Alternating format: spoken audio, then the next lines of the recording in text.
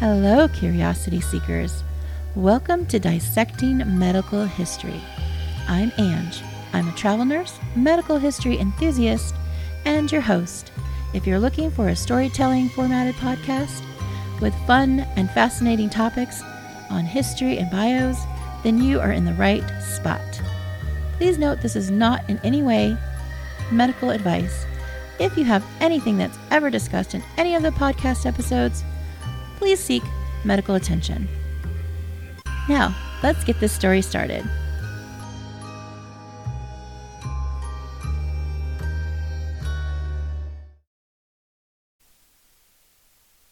Hello! I have you all to myself again today, and I have a little bio story to share with you today about a almost famous father of antiseptic technique and about maybe how it drove him crazy. So, let's get this story started. Today we're going to be talking about Ignaz Semmelweis. And our story is going to be starting in 1841 Vienna, at the Vienna General Hospital. Now, between the years of 1760 and 1850, there was an extremely high mortality rate in Europe with women who had recently given birth. So,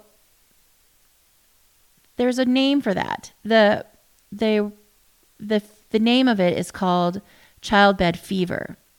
You've probably have heard of it before, but it's also known as puerperal fever. Puerperal. And before we get into the story, I could tell you the nitty-gritty of it. It's an infection that was introduced into the birth canal from the outside. Today, we know it can be caused by a number of different bacteria, but basically it's an infection that's introduced from the outside world. It would be present itself within days of childbirth. So the woman would give birth to a baby, and then within days she would get this infection. The signs and symptoms included discomfort, soreness, high fever, abscesses, high heart rate, painful urination, and would pretty much consume tissues and organs. So pretty much it's an infection. Depending on what type of infection was introduced, would be what the symptoms were. So in the case of the Vienna hospital, a lot of the symptoms were similar because a lot of the introduction of that bacteria was the same bacteria. There was very few that recovered, and sometimes the newborns died as well. Now, antibiotics weren't around yet, obviously, and germ theory wasn't a thing yet. So they didn't realize what was causing this quite. They didn't know. They didn't know what was happening. So there was a high mortality rate. Now, what made the General Hospital in Vienna so special, so different, was that it was divided into two clinics. One clinic was run by the midwives, and their mortality rate was pretty low, about 2.7. The doctor-run clinic that had more specifically a lot of male student doctors, their average mortality rate was about 11.4.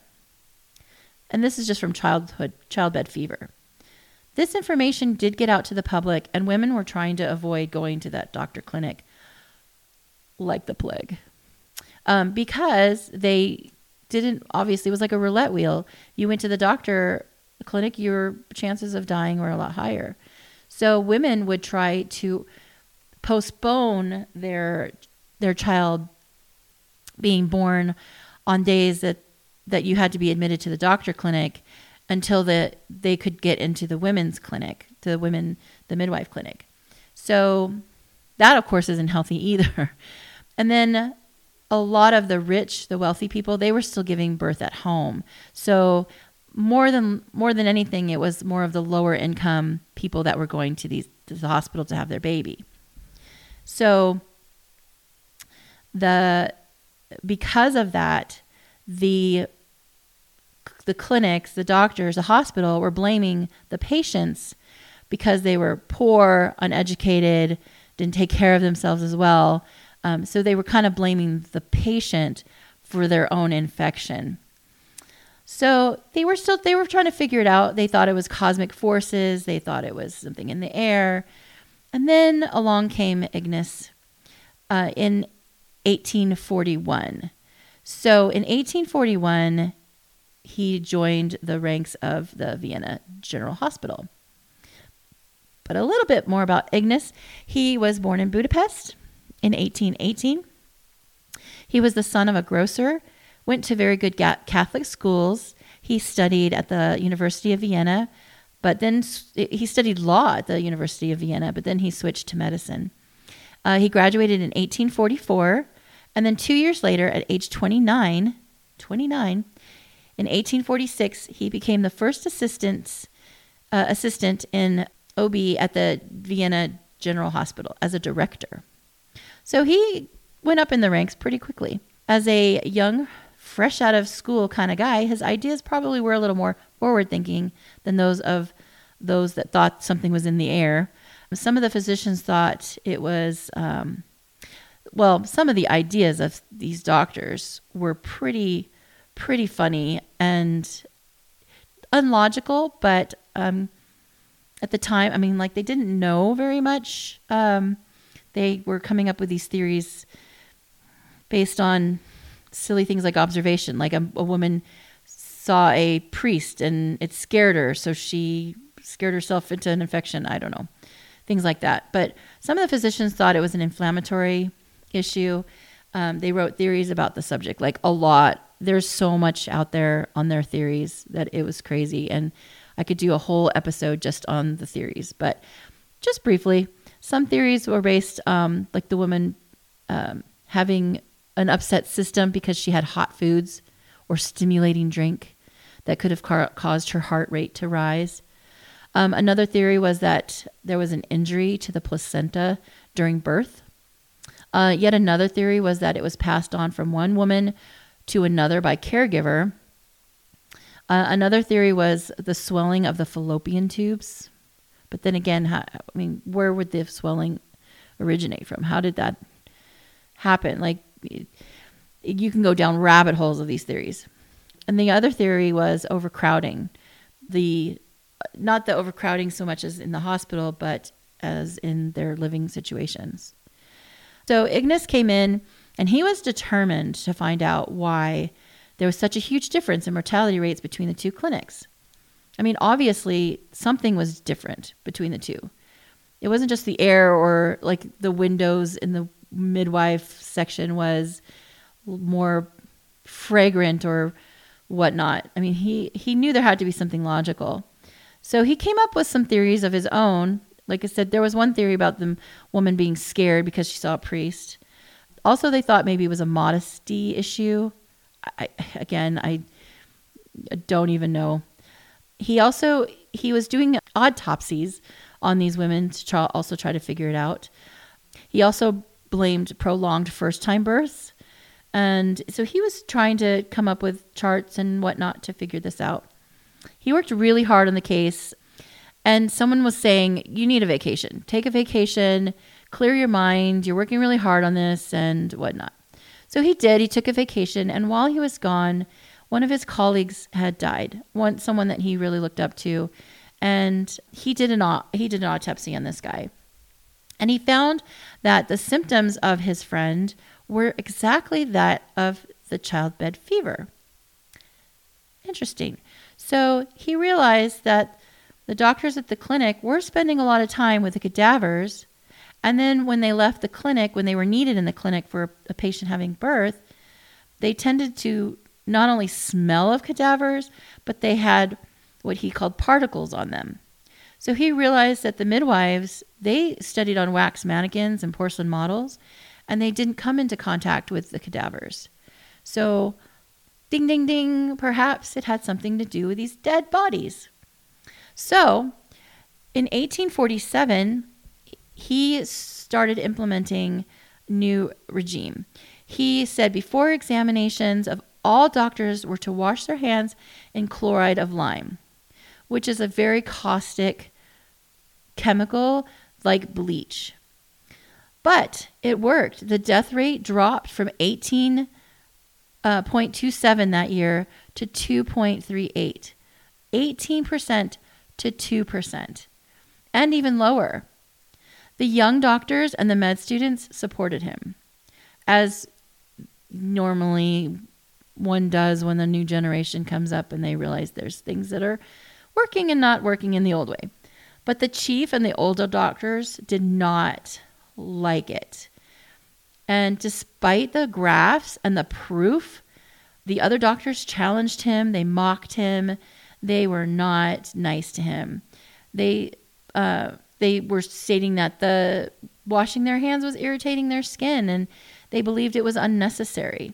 A lot of doctors believed that it was unnecessary, that they didn't believe in these particles or germ theory or any of that. They didn't grasp that concept, which I talked about with the Typhoid Mary. Like, they just can't wrap their head around it. What you can't see, it's hard to wrap your head around. But he was very passionate about his findings and very adamant about the hand washing. He quarreled with his staff, and they ended up letting him go. He was very, I'd say passionate is a good word, but he probably wasn't so tactful. Other people ended up publishing his findings and even adopting his regimen at other hospitals, but the Vienna hospital ended up stopping his regime, and they went back to their old ways, and the mortality rate went back up to 10%. Over 10%, actually.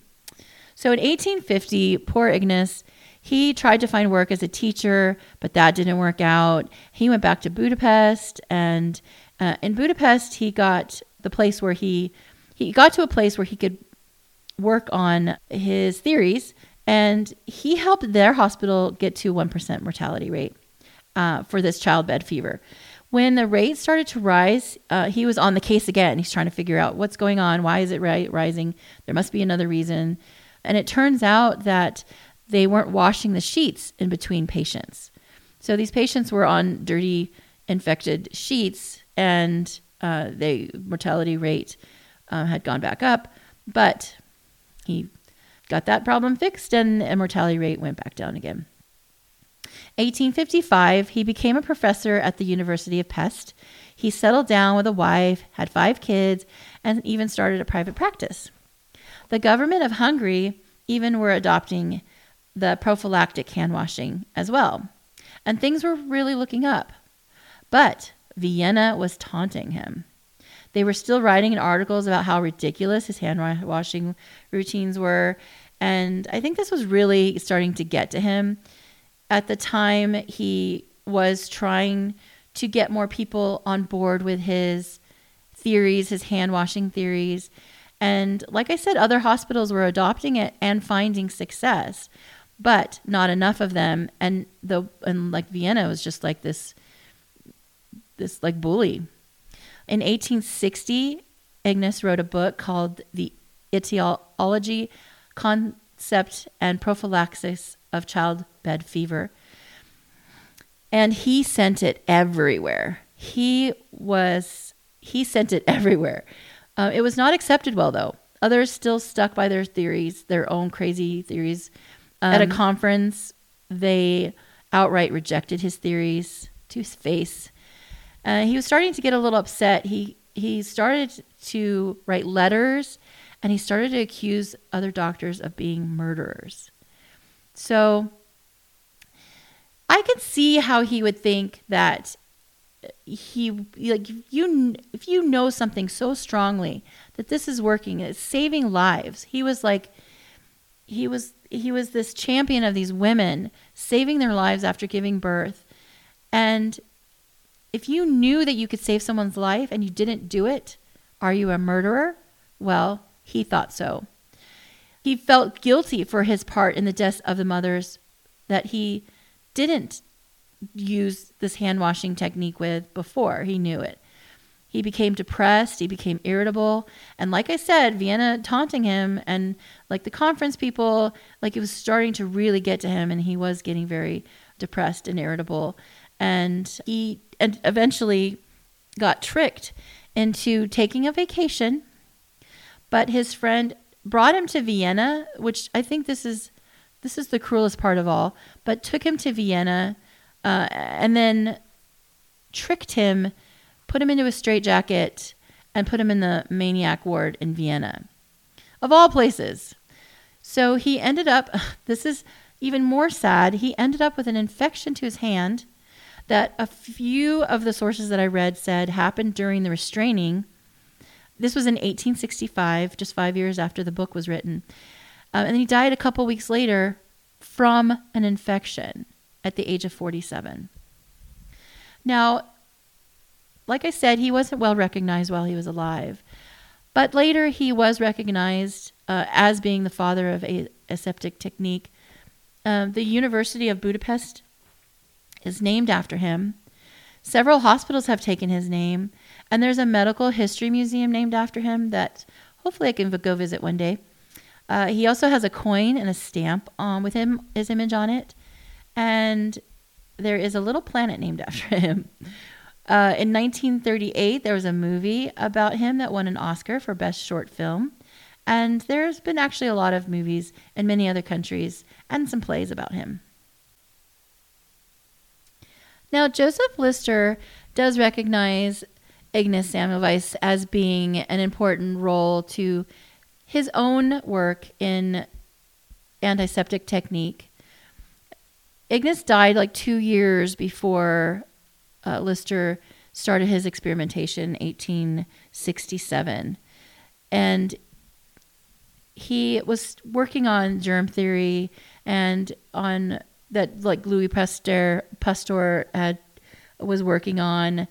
And so he did do his research. He was coming up with these theories not out of the top of his head. I mean, he did not only recognize other people, but he did do his research.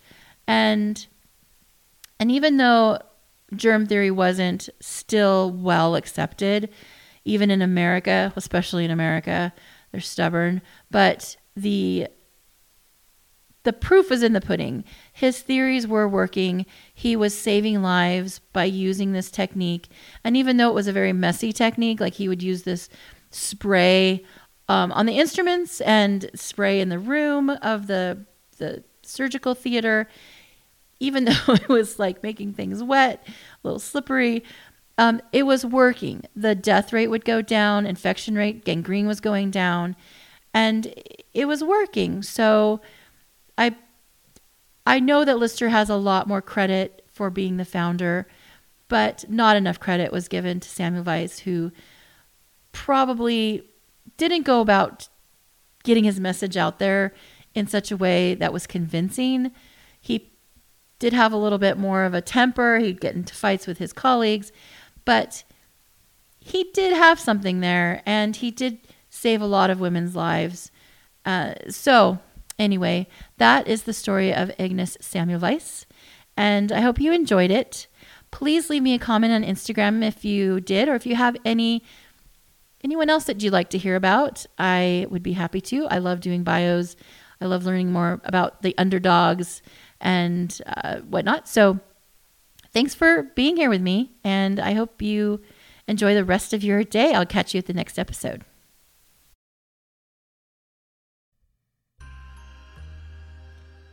I hope you enjoyed today's mental vacation from your current life. If you did and are curious for more, please subscribe.